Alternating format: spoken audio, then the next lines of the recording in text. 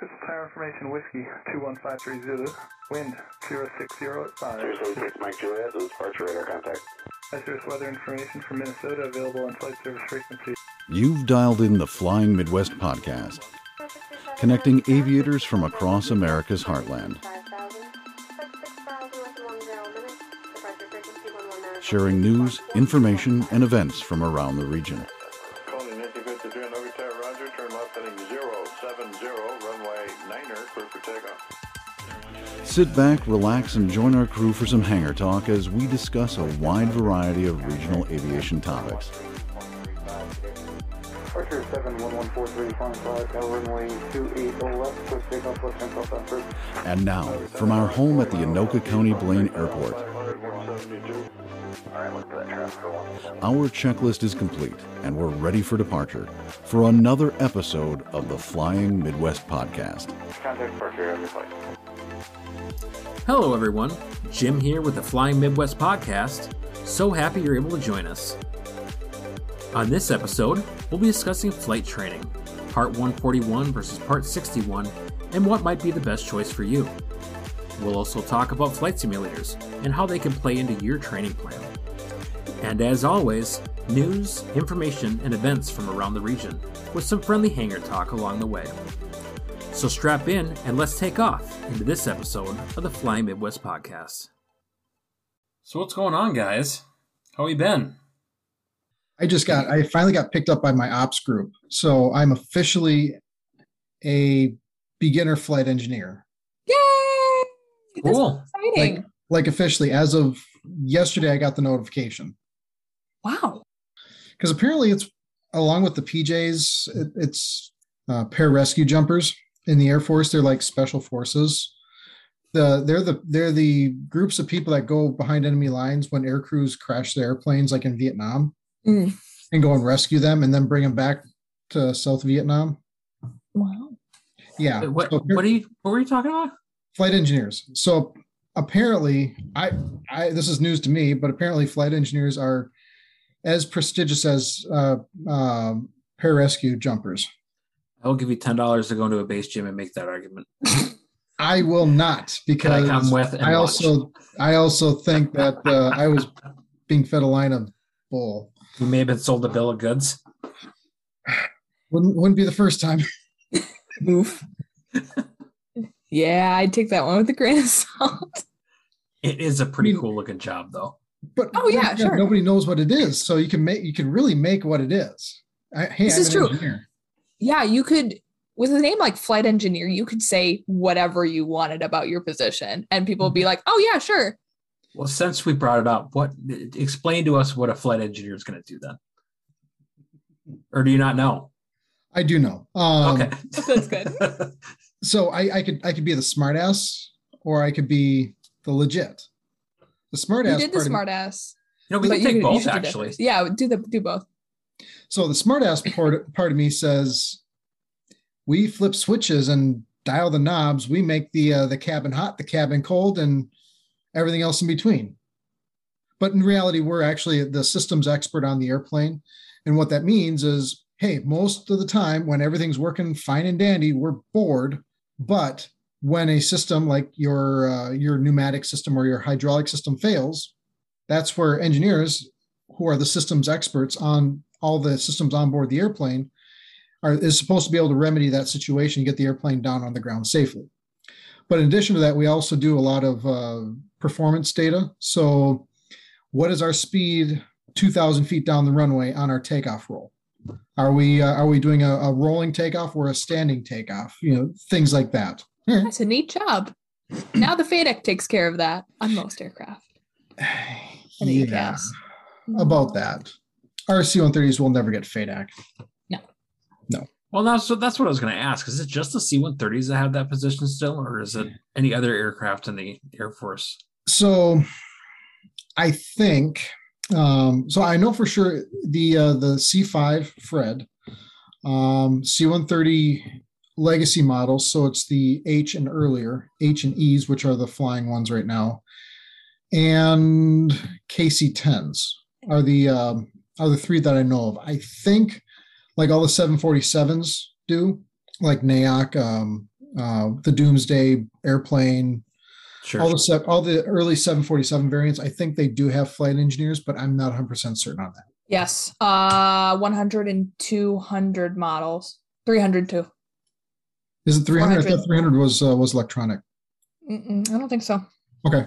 Because the 300 was like the interim model. Like they had the 100 and it was like, whoa, there's 200. Whoa, 300. It's like, you guys did the same thing. Now there's cooler technology. What are you doing? And so like a year and a half later, they had the 400 and everybody's like, whoa.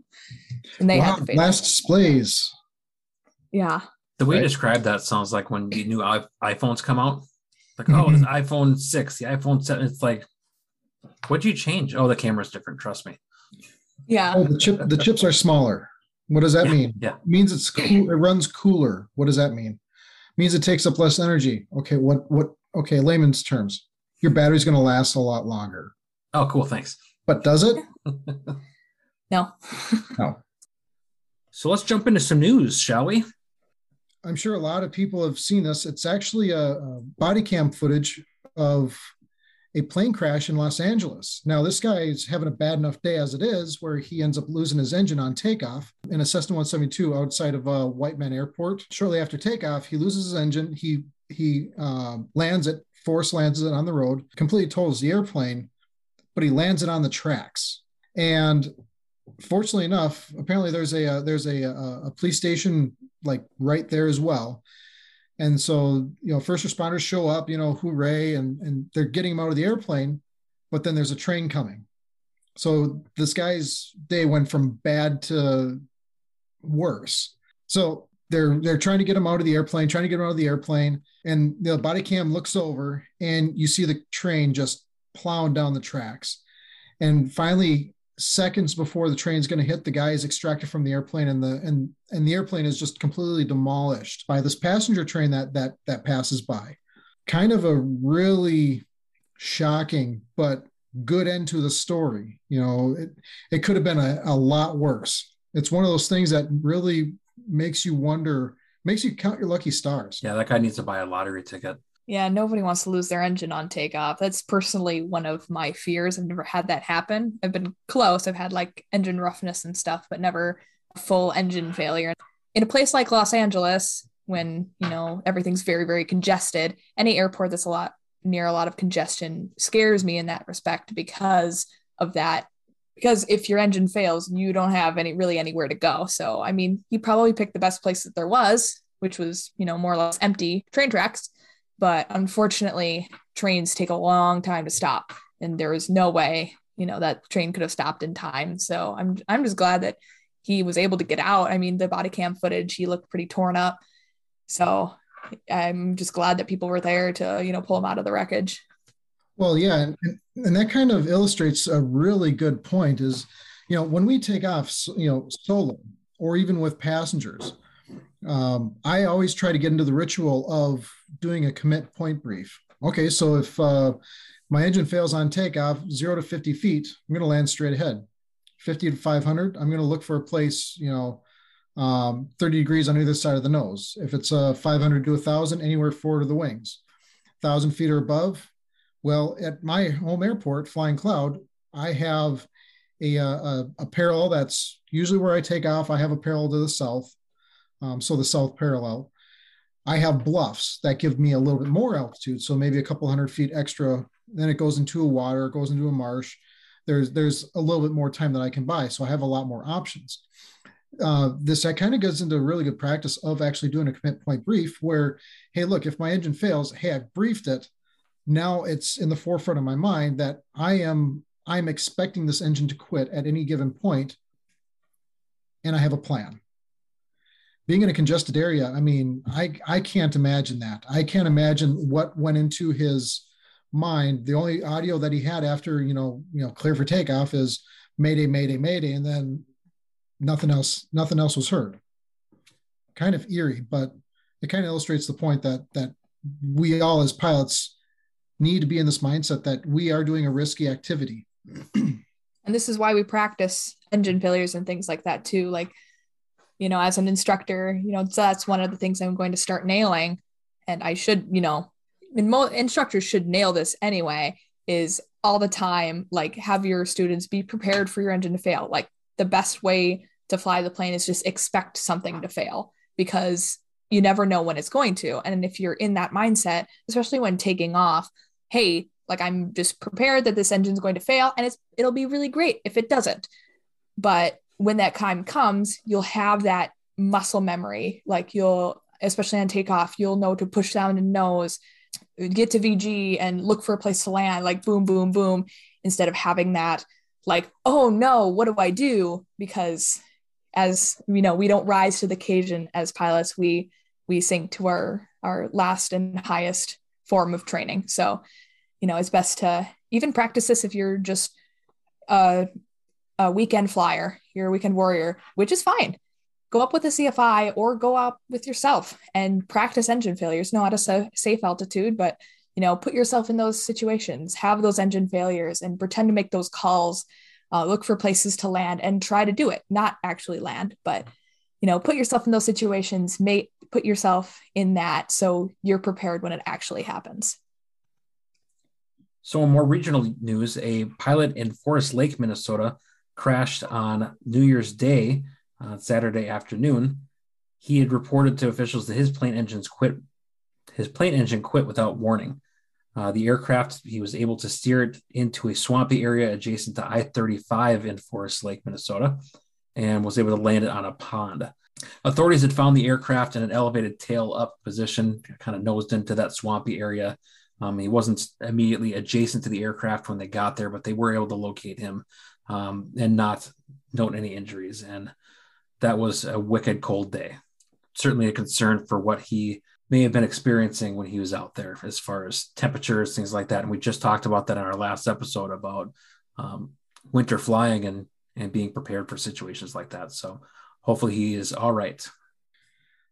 So it looks like there were two pilots from Ohio that were reportedly killed when a Kalitas charter Beechcraft Baron crashed outside of St. Louis. The pilot was identified as George King of Ohio, and then Amanda Youngblood, 35, from Huber Heights, Ohio. They were leaving St. Louis en route to Centennial Airport, just south of Denver. Now, the airplane did crash into a wooded area right around 7 o'clock in the evening. There was no post-crash fire, so there's a lot of good evidence that's there that's pretty well preserved. ADS-B data from FlightAware and ADS-B observing sites shows that the plane was probably trying to make a 180 getting back to the airport. That's obviously speculation, but obviously the FAA, NTSB, they're both looking into this accident. They're doing, the usual toxicology reports. They're doing reconstruction. The FAA and NTSB, the investigative bodies, are actually really good at this sort of thing. They can figure out a lot of details that are very minute for somebody that's not trained in this sort of venture. Yeah, sad deal. Two experienced pilots, just a sad deal. As of today, in Duluth, Minnesota, our very own Cirrus Aircraft revealed their 2022 G6 SR series. So this is their sixth generation of their popular SR-20 and SR-22 aircraft, having sold at least 8,000 since their inception. So some fun things about this new aircraft. It's 9 knots faster, reportedly, with all their new streamlining and different things that they've done to really refine this aircraft. They report that it's the fastest to date. It has these sleeker wing and tail surfaces. They've completely redesigned their wheel pants, and they have seamless transitions on their ice panels. So this all helps reduce drag, makes this a really fast aircraft. There we go. So on to 5G. So 5G has been one of those hot topic items that have been coming down the pike for a couple of years now. And basically it's the next generation of cellular connectivity. And there's a lot of benefits to it, faster processing, you can have, quicker connectivity, wider bandwidth, things like that. There's also some downsides to it. One of the biggest downsides is how it affects aircraft and aircraft instrumentation. I can remember from way back when I started learning how to fly, don't use cell phones on board the airplane because it could mess with the navigational system of the airplane. Well, people forget their cell phones all the time, and they forget to put in airplane mode, and somehow magically the airplane that they're on, the airliner, lands at their destination airport without any issues. So that's not to say that there is or is not any sort of interference with your cell phones. Now 5G kind of amplifies that. There's a risk that your 5G cell service will actually start affecting instrument landing systems on board, major airports. Look at St. Louis, you look at Chicago, Minneapolis, Milwaukee, anywhere that they have a Cat 2, Cat 3 approach, where your minimums are below 200 feet, which is your Cat 1 ILS minimum. Cat 2 is lower than 200, but not less than 100 feet. And that's derived either by barometric, so you fly to an altitude of 680, which is maybe 200 feet above the ground, or it's done through a radio altimeter, which is basically you have a radio sensor throwing beams to the ground, and the airplane's picking up those beams as it's flying over, and basically that's receiving a lot of that the ground information to let the pilots know, hey, look, we're 100 feet above the ground, we're 50 feet above the ground. Well, that 5G, from what they're saying, is having some sort of interference with that.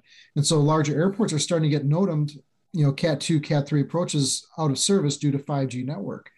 Now, the interesting thing of it is, St. Louis, among 50 other airports, and this actually comes from Fox 2, there will start to have some buffer zones, which basically will, at least for in the near future, eliminate the 5G interference. I think Flying Magazine stated it was going to be about a 6-month moratorium around airports so that it doesn't interfere with the navigation equipment until we can find a remedy for it. But the reality is there's still an issue that I think is pretty well documented. But there's also there is still some give and take between the cell phone providers and an aviation safety analyst. Basically, you want to be able to have all the tools in your toolbox to make a safe landing if you're in a zero visibility, zero ceiling environment. But apparently it's a big enough issue that the cell phone providers are starting to budge on their stance that, hey, okay, we see that there might be an issue. We'll go ahead and turn off the 5G around the airports, at least for 6 months. Yeah, they've agreed to a voluntary delay as they look at some of these proposed mitigations and things. It seems that there's some documented issues with the 5G, obviously, and something that certainly worth keeping an eye on. I think good for those cell phone companies for agreeing to that voluntary delay. To try to figure this out gives that additional time and space to reduce those disruptions. I know before they weren't willing to do that. They were trying to roll this out as quickly as possible because, you guys know, we've been hearing about this for forever. It started overseas and, Japan, France has it now, and all these other big countries with, larger aviation presences. And we haven't heard a whole lot about it, but, the aviation community has always been kind of nervous about it, and everybody else thinks we're wearing tinfoil hats. So I think it's good that, there has been information from the FAA themselves saying, hey, this is an issue, we're looking at it. We're not sure exactly how it's going to affect us. And I do like how they mention other countries and saying, hey, well, Japan does this and France is doing this. Why aren't they having any issues? And actually the FAA does go into some of the things that France has been doing. For instance, they have their antennas pointed downwards. It's like a law. They have to have them pointed downwards. So it doesn't interfere as much, and different power. And then they have their own buffer zones. The FAA is actually taking what France is doing more and doing something similar to that with the buffer zones. So because, with the radio altimeters is very close. It's called the C band, the Charlie band. That's the spectrum that it uses, and 5G uses this too. And so there is real danger of this interfering. And with, when you're doing a Cat 2 or Cat 3 approach, like if you've ever seen those online or you've ever flown one yourself, that it's no laughing matter. You're really close to the ground and you might not be able to see until 100 feet, which is not a lot.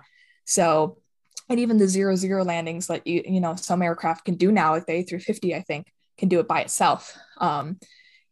That's not something that will be possible if it can't get the accurate radio signals. There could be crashes, there could be, scares, go arounds, things are just unnecessary because of this interference. So I'm glad that the FAA and the cell phone companies, as providers, have been able to work something out, at least for the near future.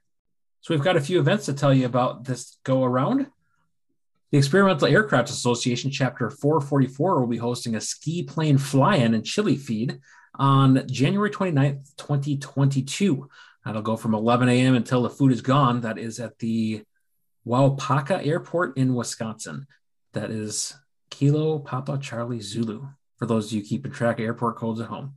On the 19th of February, 2022, at Western Michigan University College of Aviation, there's a Women's Aviation Career Symposium. So if you're a woman in your high school, junior, or beyond, go meet with industry professionals. Go see what aviation careers are out there and interact with local women that are in the aviation industry and pursue aviation. It is $10 to attend, and if you register before January 22nd, you can get a free t-shirt. So it is from 9 a.m. to 2 p.m., again on the 19th of February, and in case there's inclement weather, will be changed to February 26th. There will be scholarships available. Applications are due on the 22nd of January. And on that note, we plan on having a women's aviator roundtable of our own in a couple of weeks. In This Week in Aviation History, we want to go back all the way to 1943, January 9th. The Lockheed Constellation made its first flight with the United States Air Force. It was really a leap in engineering, in aviation engineering. Basically, it was a pressurized cabin. You could have a 8,000 foot level cabin when you're flying at altitudes of 35,000 feet. So where we're flying today. This is back in 1943. So that's a pretty cool historical event, especially when we're getting into the golden age of aviation. In addition to that, I wanted to bring everybody's attention to the Buff, B-52. January 11th, 1962, we have a land speed record. B-52 took off from Kadena. That's in Japan. Yeah, it was Japan. It was Kadena. It was Kadena Air Force Base in Okinawa. The operation was actually called Persian Rug, and it was an unrefueled flight, lasted 21 hours, 52 minutes, and covered 12,532 miles. For metric people there, it's 20,168.87 kilometers with an average speed of 604 miles an hour or 972 kilometers per hour. Our friends in Canada are really going to appreciate that metrics scale that you added in there for them. So thanks for that. I mean, we practically are South Canada. So. And now it's that time. Let's hop into our CFI Minute.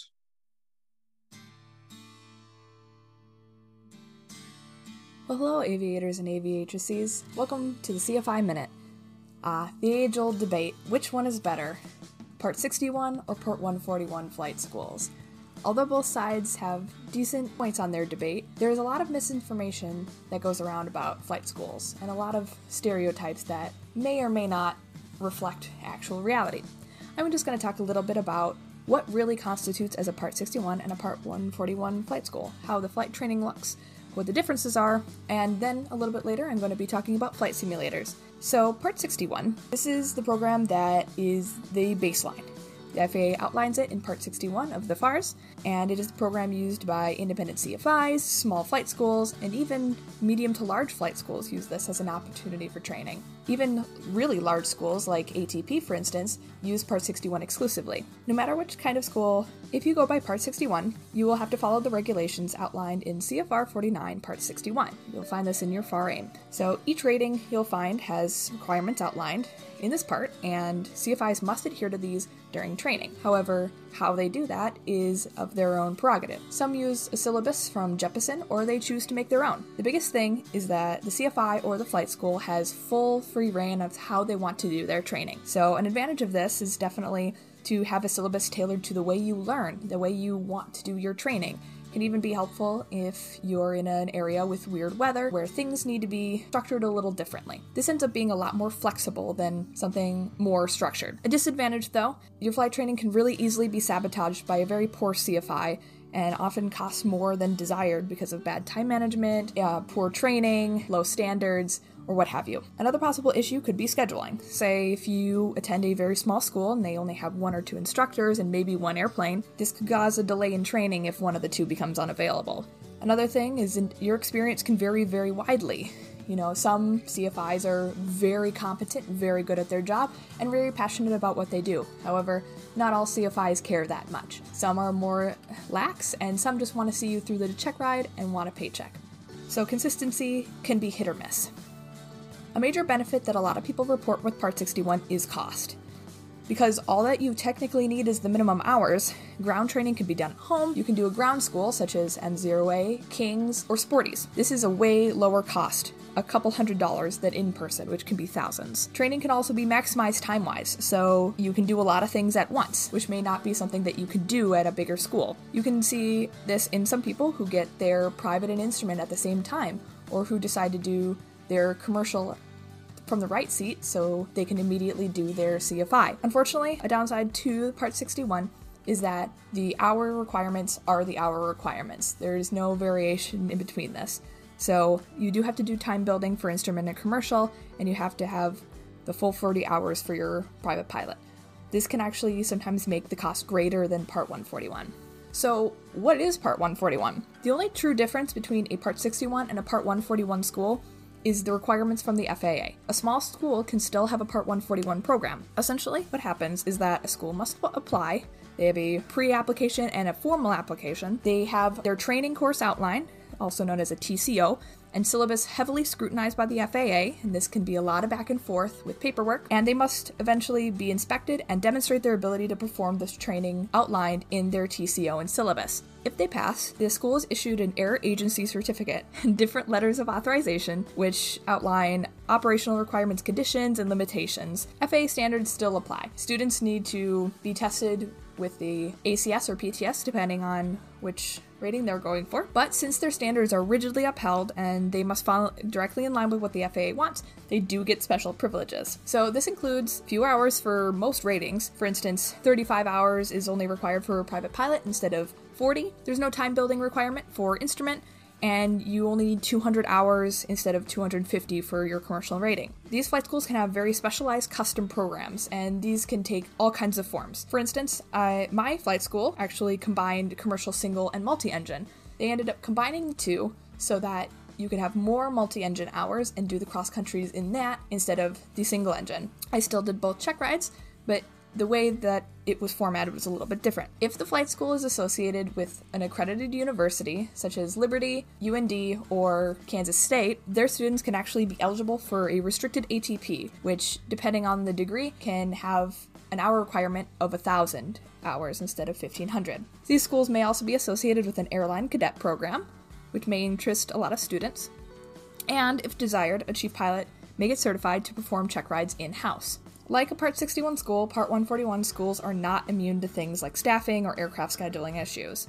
Some large schools might have progressive maintenance schedules, for instance. That might mean planes go down more frequently, so their availability is less. Also, schools with fast-paced training might have a large instructor turnover rate, which may make the student experience less desired. An influx of students or too few aircraft or instructors may mean that schedules for training might be tight and unforgiving. If you're like me and you need a schedule, you like to have structure in your training and prefer detailed upfront expectations, and you're willing to work within a set syllabus, 141 might be the choice for you.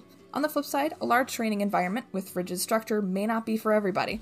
Oftentimes, 141 schools are fast-paced, they're more expensive than their 61 counterparts, and they're more rigorous. Stage checks at certain points are required, and lessons may not always be able to be repeated or shifted around, and sometimes unsatisfactory performance could be grounds for removal as a student. Now, this can happen with Part 61 schools as well, such as ATP, but for the most part, I'm talking about smaller Part 61 schools. But here's the thing. Regardless of the type of school you attend, what matters most is being prepared, studying hard, and having a CFI who really cares about your education and training. The only difference between the two types of schools is how they're formatted. If you haven't started flight training and you're wondering which one might be for you, I encourage you to go to schools in your area. Scout them out. See if you click with a CFI or particularly like how a school is set up. There are advantages and disadvantages to both types. Find one that works for you, and good luck on your training. So let's shift gears a little bit and talk about flight simulators. I know a very hot topic right now is, can I use my Microsoft Flight Simulator at home with my yoke and the throttle quadrant for flight training?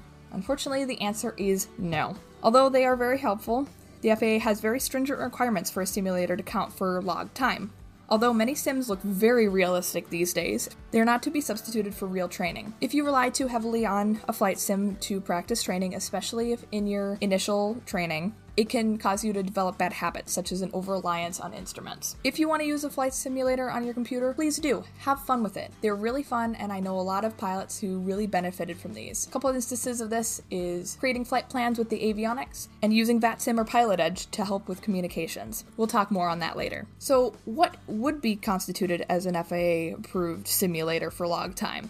So there's two main types. There's a flight training device and flight simulators. Now, the difference is the flight training devices are used mainly for primary and secondary training, whereas FAA-approved flight simulators are the full motion ones that you see for type ratings and ATP. So let's start at the lowest. Basically, there are two types of flight training devices. Those are the BATD and AATD. The BATD, or Basic Aviation Training Device, is the lowest level and is the most basic, as the name suggests. This can be used for instrument currency, but it's not intended for visual maneuvers. This cannot be used for circular land maneuvers, circling approaches, or unusual attitudes. Basically, just instrument stuff. It can count for 2.5 hours for a private pilot and only 10 hours for instrument. An advanced aviation training device, on the other hand, is more advanced and has higher standards for accuracy. It can be used for currency, just like the BATD, but you can log 2.5 hours for private pilot, 20 for instrument, 50 for commercial, and 25 for your ATP. It can move, but it's not considered a full motion. There are other levels within the AATD category for specialized training, including avionics only, so they don't actually have flight controls, it's just for programming. This is just a basic outline. There is more detail, but you can go onto the FAA website and read about it if you're really curious. There is an advisory circular out there. So I hope this clears up a little bit about flight simulators and you learned something just like I did today. Thank you for listening to the CFI Minute. I sure had fun talking about all this stuff.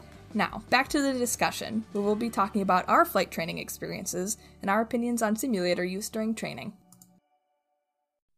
Thanks again, Maddie, for the CFI Minute. I think that's a good transition into this week's topic as we talk about our own flight training experiences. So I was part 61. So which part did you guys do? 141. I did a mixture.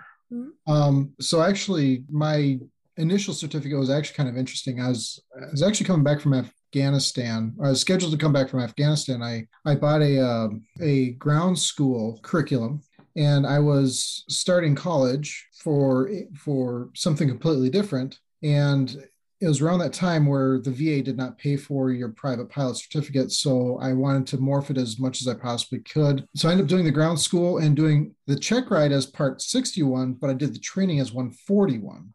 Sure. And then took a break from training. Then I went to get my instrument rating. I did that 100% part 141. And my single commercial was done part 61, mostly because I was an airplane owner. I went ahead and I did a lot of flying. I worked with an organization called Pilots and Paws. I bobbing around, giving people, flying experiences with experience, the times, the distances, all that sort of stuff. I basically far exceeded anything I needed for the commercial certificate. And the school that I was attending, their price on a commercial certificate was well over $40,000. And wow. So I invested $6,000 to do the training, to do the check ride, to do everything I needed to do. And so therefore I was able to obtain a commercial single part 61 pretty successfully. And for multi-engine, it's 141. A little bit of mixture of everything. Yeah, for mine, as far as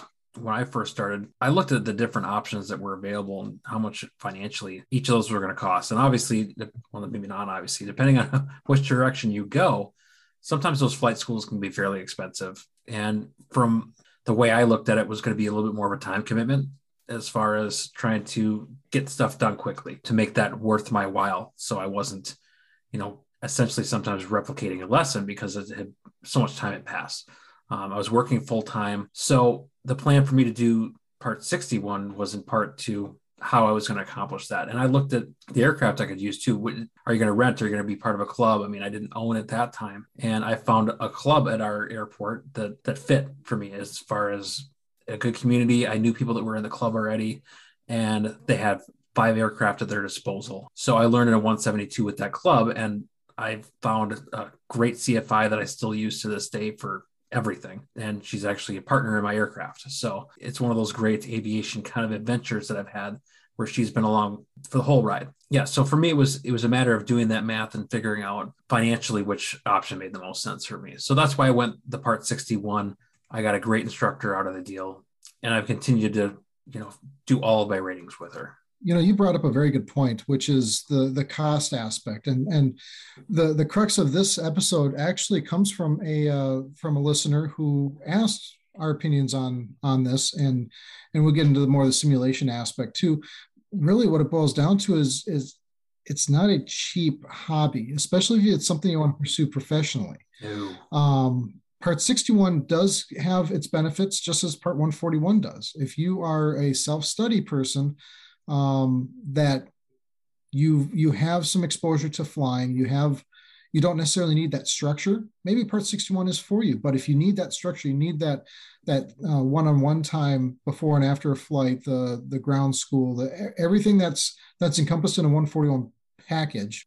Part 61, you can kind of piecemeal it together to what you need to do. You're going to cover all the same information, but if you are, and this kind of goes into how you save money, and we can talk about that here after Maddie's done, but there is some cost benefit analysis that can be done to kind of mitigate some of those costs, and we'll get into that after Maddie. You're Part 141, right, Maddie? Yep, I did Part 141 with all but one rating. So I did all my ratings with Liberty. So through Liberty University, I did their affiliate program. And so I'm an online college student, and I fly at a flight affiliate. So a flight school that's partnered with Liberty University. This actually worked out really well for me. I was able to do flight training in not only here in Minnesota, but actually down in Florida as well. So I was able to kind of like bounce and get the best weather to do a lot of my flight training. I did do Part 61 for my CFI though, and that was very difficult. I think for me as a person, as you were saying, Trevor, if you need that structure, 141 is probably the way to go. I'm definitely one of those people. So Part 61, it actually took me about a year to finish my CFI. So, and it took me just a couple of months to do my double I. So obviously I just need a little bit of that structure personally, and that's not a bad thing. Some people, rag on 141 because, they're just, milking you, and, you can do so much more on your own, which could be true. But for somebody like me, especially who needs that grind, it needs the maybe extra help even. But, the 141 does offer a lot of those things, and it offers a lot of checks. If you, are one of those people who isn't super confident per se, like you want to make sure that what you're doing is like 100% correct, and that you don't want just like to be sent off to the wind. 141 is one of those things. You have those stage checks and progress checks that kind of evaluate you as you go to see how you're doing with different instructors. So you get different points of view where you may not get that in 61, depending on the school that you go to. You brought up a very good point. It kind of brings me back to a memory of mine when I was going through my private. I was actually, while I was going through the actual flight training program, it was 141, and I was going through my second stage check. So I was doing a cross country, and I had the worst mindset you could possibly imagine. It's like, okay, I know the instructor's gonna deviate me. I'm gonna say, okay, we're gonna divert somewhere else, and I picked the worst day to doing it because ceilings were 3,500 feet, and we were planning a 45-minute flight to the west to Wilmer. And by the time I was flying out of Crystal Airport at the time, and I got to probably about Lake Minnetonka, and all of a sudden I froze. Like, I'm seeing these clouds, and I see the check pilot next to me sitting there wondering, what am I going to do? And I froze. You're like, what are these white fluffy things that we're flying through? and I think my response was, I could still see the ground. Oh, that has happened to me. Well, they do say that the flying, any altitude, you see a lot more clouds that look like bunnies and stuff from up high than down on the ground. Right. So needless to say, I failed that stage check. But you're right. It does give check and balance, because it does kind of give you that exposure and that kind of double check to make sure that you're learning your craft, that you're honing your craft safely. Because the last thing you want to do is, if you're a private pilot, yes, you get what, 3 or 4 hours of instrument time. 3 hours is required. Yeah, 3 hours required. You are kind of limited in your instrument knowledge that if you get into IMC, you have, what is it, 176 seconds to live or something to that effect. It's not long. Right. Less than 3 minutes. Yeah. I encourage all instructors to do more than just having your student fly under the hood. And if you're a student, ask if you can go try an instrument approach, if you can do maneuvers under the hood. Because as a private pilot, you don't get much exposure to IMC. And especially if you can get into IMC, that's a really good experience too, because I know for me personally, when I was an instrument pilot or a learning instrument pilot, it was a really huge shock to go into IMC for the first time, because it's like, oh, this isn't how it was like under the Foggles at all. Right. You know, you're used to being able to kind of have a periphery, you know, you have those visual cues, but as soon as you're in the clouds, you have no safety net. Those instruments are all you have. And it's the only time really in private pilot where you have to focus on your instruments. And because it's a different mindset, I think it's, you know, good especially even if you're just a VFR pilot, you're already rated and you haven't done your instrument rating before. See if you can go up with an instrument rated pilot and go fly in the clouds to see what that's like, because it can be terrifying, but it's really good to know what it can be like. So you have that mindset, just like you do with the engine failure. If you know what you're prepared for and you practice for it, you'll be able to perform when it happens. So there are a lot of accidents. In fact, I think one of the number one accidents, it results from inadvertent flight into IMC. Know what you're getting into before you get into it, because it happens, especially at night and, you know, poor visibility days. You know, you can get into trouble fast. And if you don't have the right tools in your toolbox, you can be in serious trouble. You know, it's kind of funny, well, not funny, that you bring up the toolbox analogy and how quickly weather can change. I remember one day I was flying out of Anoka, and I was going back to my home airport of Flying Cloud in my Cessna 150, and I was trying to beat some weather, you know, aeronautical decision-making 101, right? Yep. I was doing a downwind departure from Blaine. Blaine was VFR, you know, Anoka County 4243 uniform frequency change to Crystal. Frequency change approved, go up to Crystal. Yeah, Crystal Airport is now reporting IFR, state your intentions. Those 3 words will make your hair stand on the back of your neck. I think anyone who's flown between those 2 airports knows that's a very short span. Yes. For those not familiar with the area, that's maybe a 10-minute flight, maybe. From Anoka to Crystal? Yeah. It's 5 minutes. You can see, you can see the airport from the other airport. Right. Once you're off, I mean, like you said, Trevor, I mean, as soon as you're off, they pass you right off to Crystal. Yeah. Well, when I was talking to Crystal, when they asked me to state my intention, I go, I'm going to go back to Anoka. I look outside my window and all of a sudden I see nothing but white. It was inadvertent penetration to IMC. Yeah. And I go, I'm going back to Anoka, do my frequency change. Anoka Tower 4243 uniform downwind.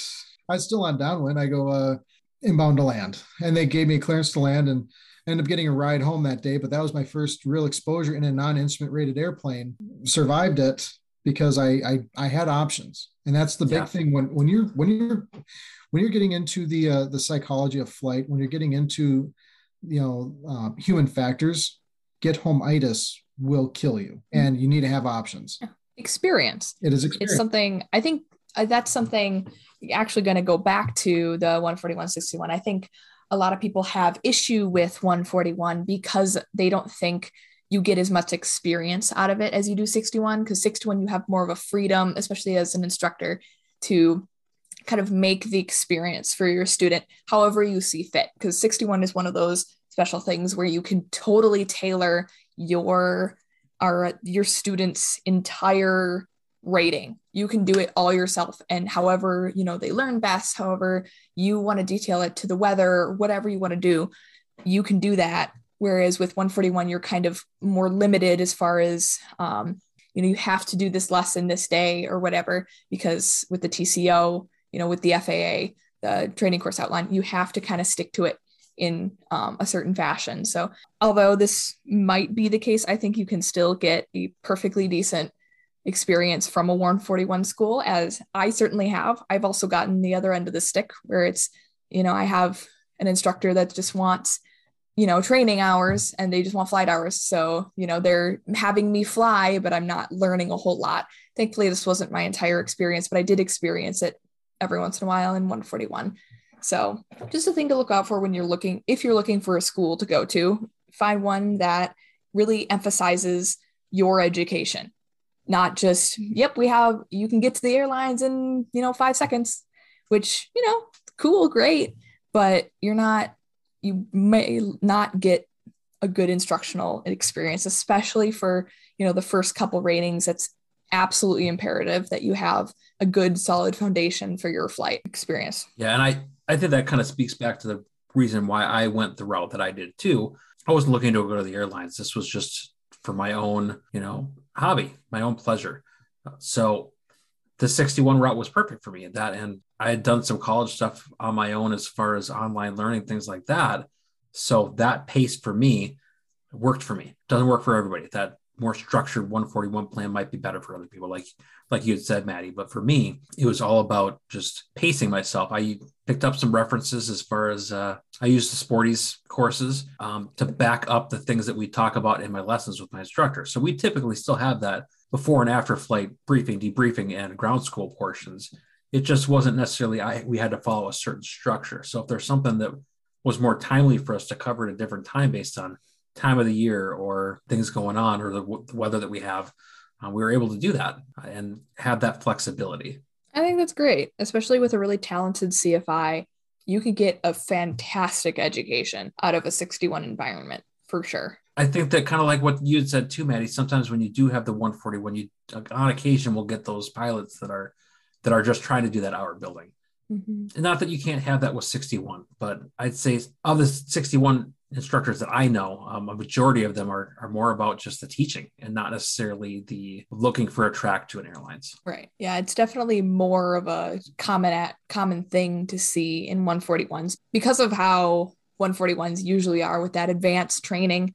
You do get a lot of cycle through. So unfortunately, that does often develop those CFIs who may not really just want to teach. They just kind of want to get to the airlines and are using that as a stepping stone. And that's honestly very unfortunate. So if either of you could do it over again, is there anything you would do differently? Or honestly, because it's part of my degree, it's literally part of my degree. I have aviation professional pilot. That is my degree. I'm getting the restricted ATP and everything out of it, which is, pretty great.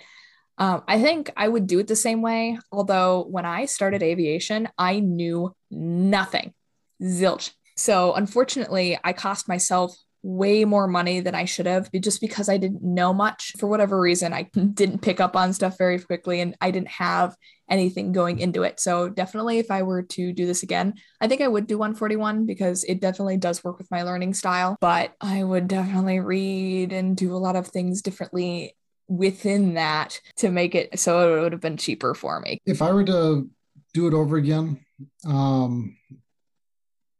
I would do the exact same things, but I probably would have changed my timeline. I started flying when I was 15 years old. Literally, my first flight was the Saturday before 9/11. Wow.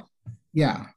And it's the worst thing you can possibly do financially when you're trying to learn how to fly. Start, stop, start, stop, start, Yep. stop. Mm-hmm. Absolutely.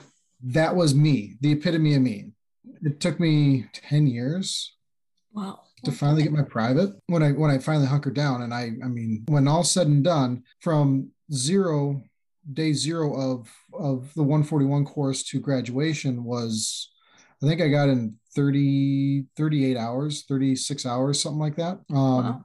Which for part 61, you have to have a minimum of 40 hours.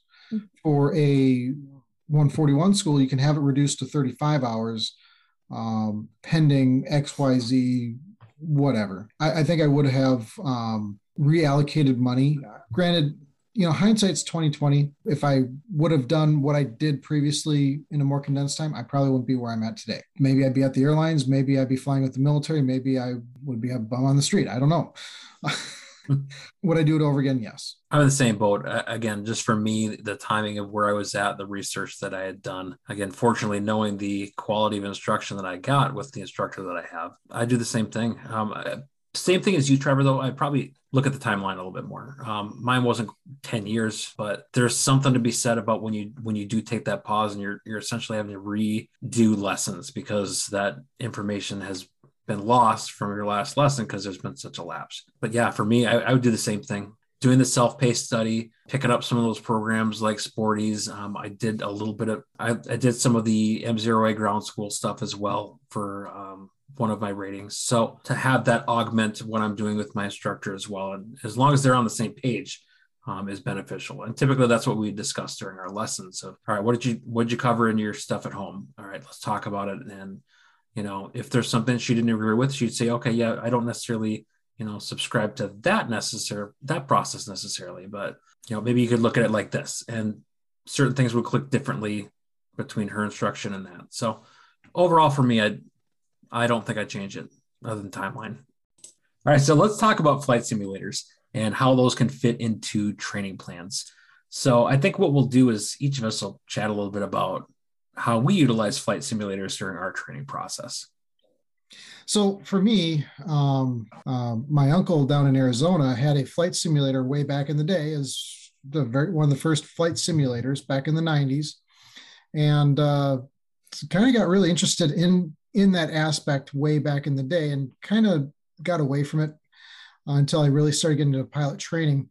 The private pilot aspect, I really didn't use it a whole lot, but really when I started hammering out my instrument, especially flying in G1000 aircraft, which I did most of my primary training and airplane ownership in steam gauge airplanes, the Garmin G1000 was a fast-paced evolution for me.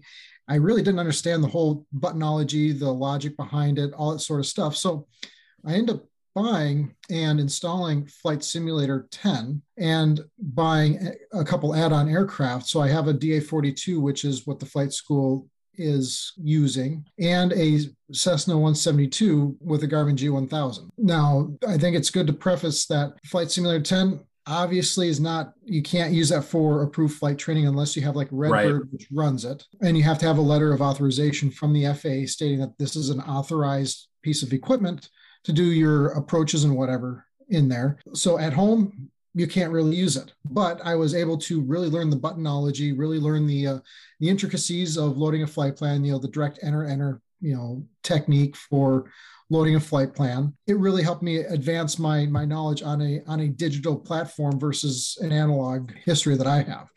So in that respect, it was really important for me to really hone my skills in that respect and then apply it into the airplane, because that learning curve is so huge. That ended up saving a lot of time and a lot of money at the forefront of a lot of my training. So that's really how I used it. What did you guys use for it? Mine was a pretty similar experience where I actually took a class in middle school that had like a module on Flight Simulator. And every class period, you start with that approach into Meigs Field in Chicago, and I'd crash that thing 9 times out of 10, just not understanding the dynamics of how to fly an aircraft. So it was still cool. I mean, at that age, you just get the plane in the air and you fly around. Who cares about taking off or landing? That stuff's not important. Part of what sparked my interest in aviation, certainly. But for me, I don't think it's practical to use it during the primary training phase, because you're not really getting that same seat of the pants feel that you would in an aircraft. You're not necessarily having that full scope of vision to do ground reference maneuvers, things like that. So sure, it could be fun to play around with and practice a little bit, like the buttonology, like you say, but I don't think that in that stage is probably a practical application. Now, for me, my instrument rating is where I used my version of Microsoft Flight Simulator a bit more, where I would do the same thing you did, Trevor. I downloaded the version of the aircraft I was flying for my training, which is a Piper Warrior, and the same version of the GPS, simpler buttonology, obviously, than the G1000. But at that point in my flight training, I had a steam gauge with no GPS when I did my primary. So to add that GPS component when I started doing my instrument was important for me to learn that buttonology myself.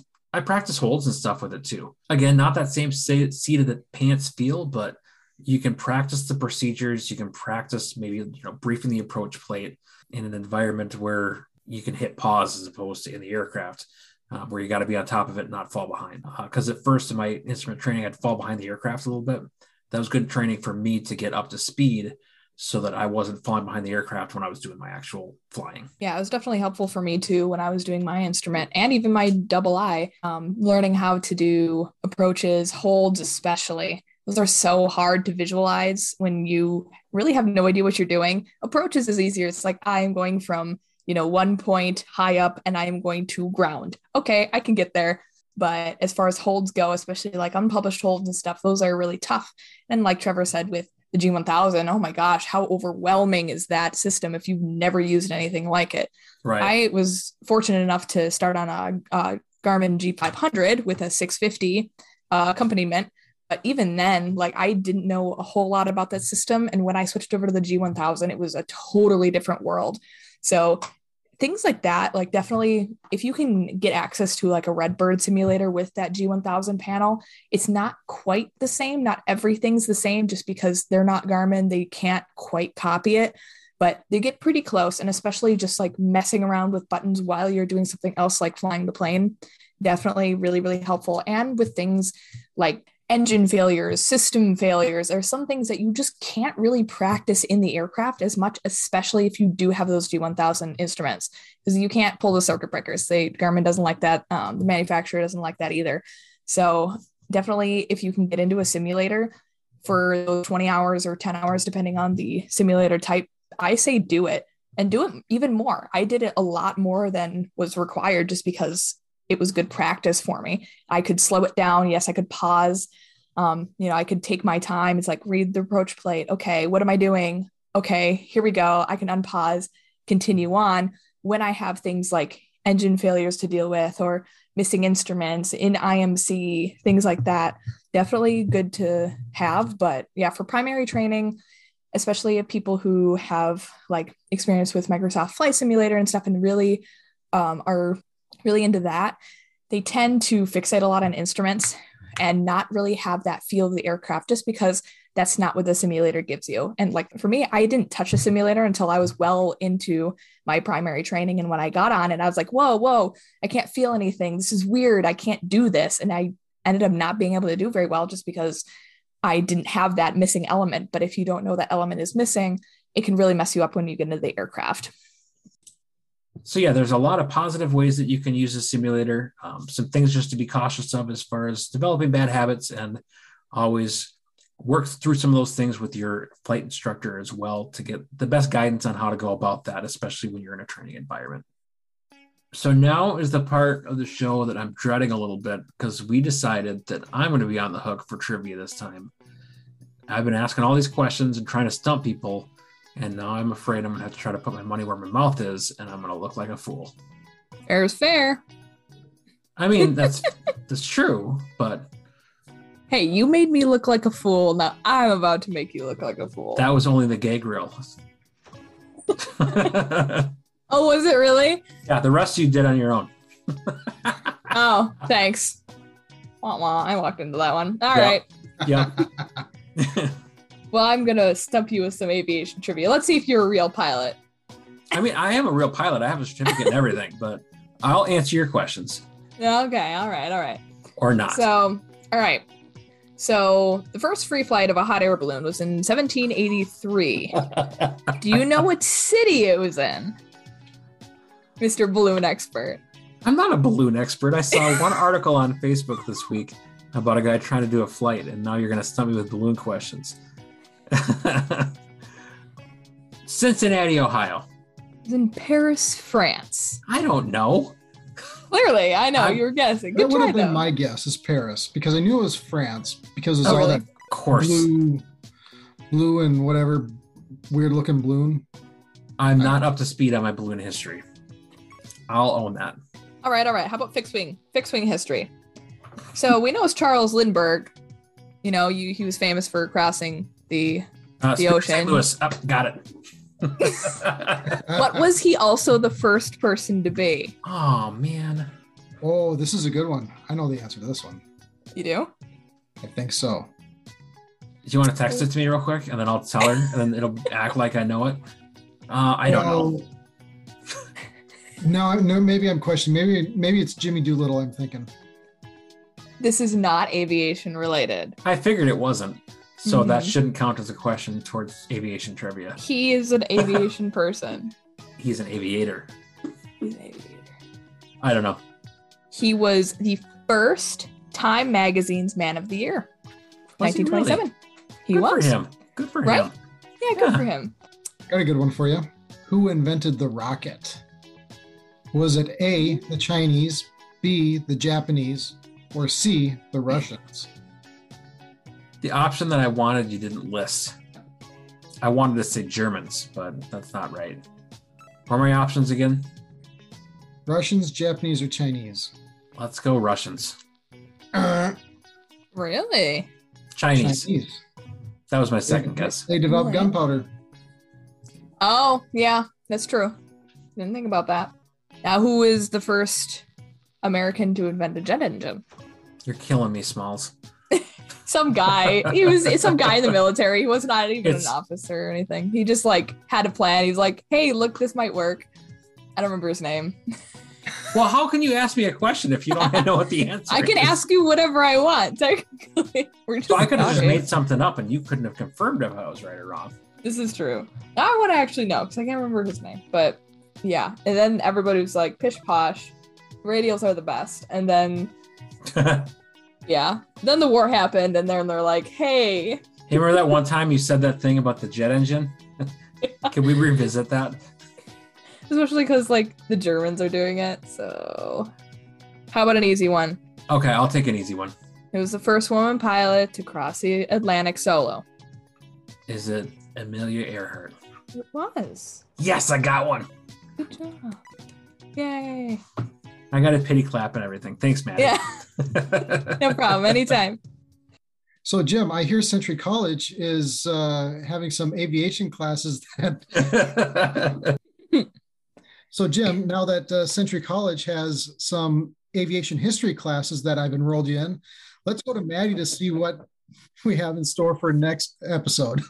Well, guys, I know I'm really excited for next episode because we are going to have a ladies in aviation roundtable discussion. We have a few ladies from the Midwest who are in the aviation industry, and we're going to come together, talk a little bit about some of the barriers that either they've faced or that we in general as ladies experience in the aviation industry, a little bit about our accomplishments and what it looks like to be a female in aviation. So I'm really excited for that discussion and more on the next episode.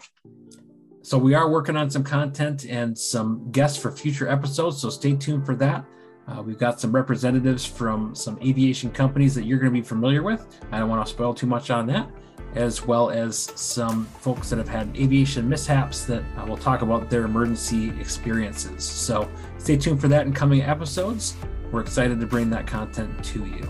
And as always, if you've got any suggestions or ideas that you'd like to bring to us or want to shoot us a comment, you can reach us on any of our social media platforms, or as always, email us at flyingmidwestpodcasts@gmail.com. Subscribe, hit the bell. See ya. See ya. See ya.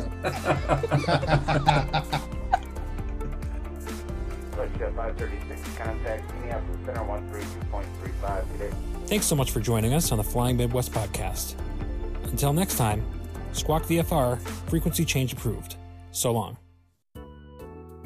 And as with our last episode, I hereby solidify a new tradition, us making fun of ourselves, the gag reel. Volume 3. It takes a little bit to get into this, doesn't it? Yep. A little bit. I've been chatting instead of we've been avoiding what we're supposed to be doing. Yeah. We've been having too much fun. It's work time. So Well, that's great news, which brings us to our news segment. he's from a flight engineer. That was so stupid. There we go. So on to bigger and more important news. 5G. I don't know. I just see Maddie just. What is that face you're making? Try not to like bust out laughing. In more important news, There's too many. There's too many vowels too close together in EAA that I mess it up. I'm going to stop talking now. I liked what you said. That was very informative. It would be very strange. I serviced B-52s before. I dump their labs, so it's not very gratifying. Now you said mark your calendars, but you never said. But it's important to know the date if you want to mark your calendar. From a high school junior to I almost said dead. All right, let's redo that. All right.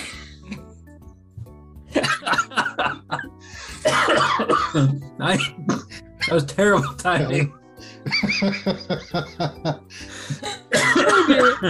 I did not expect that. Speaking of dead, Maddie almost killed me. I have a bunch of sectionals. If you guys want to donate, please do. Paper ones, not digital ones. I don't want those. You said sectional, and I should have, because this is an aviation podcast, picked up sectional and not thought couch. This stupid might be permanent. Who let me talk first? You just started talking. And no one You stopped let me. yourself- No one stopped me. We wanted to see where you're going to go with this. Me too. How now, brown cow? I was just going to say, are we ready for some aviation trivia? There's so much gold in this, Oh, Maddie. You yeah. have no idea the gold that you're giving me for the gag reel. No. It's gonna be 4 minutes of Maddie. Let's solidify this tradition. Here's more of Maddie talking about AOPA legal. AOPA legal.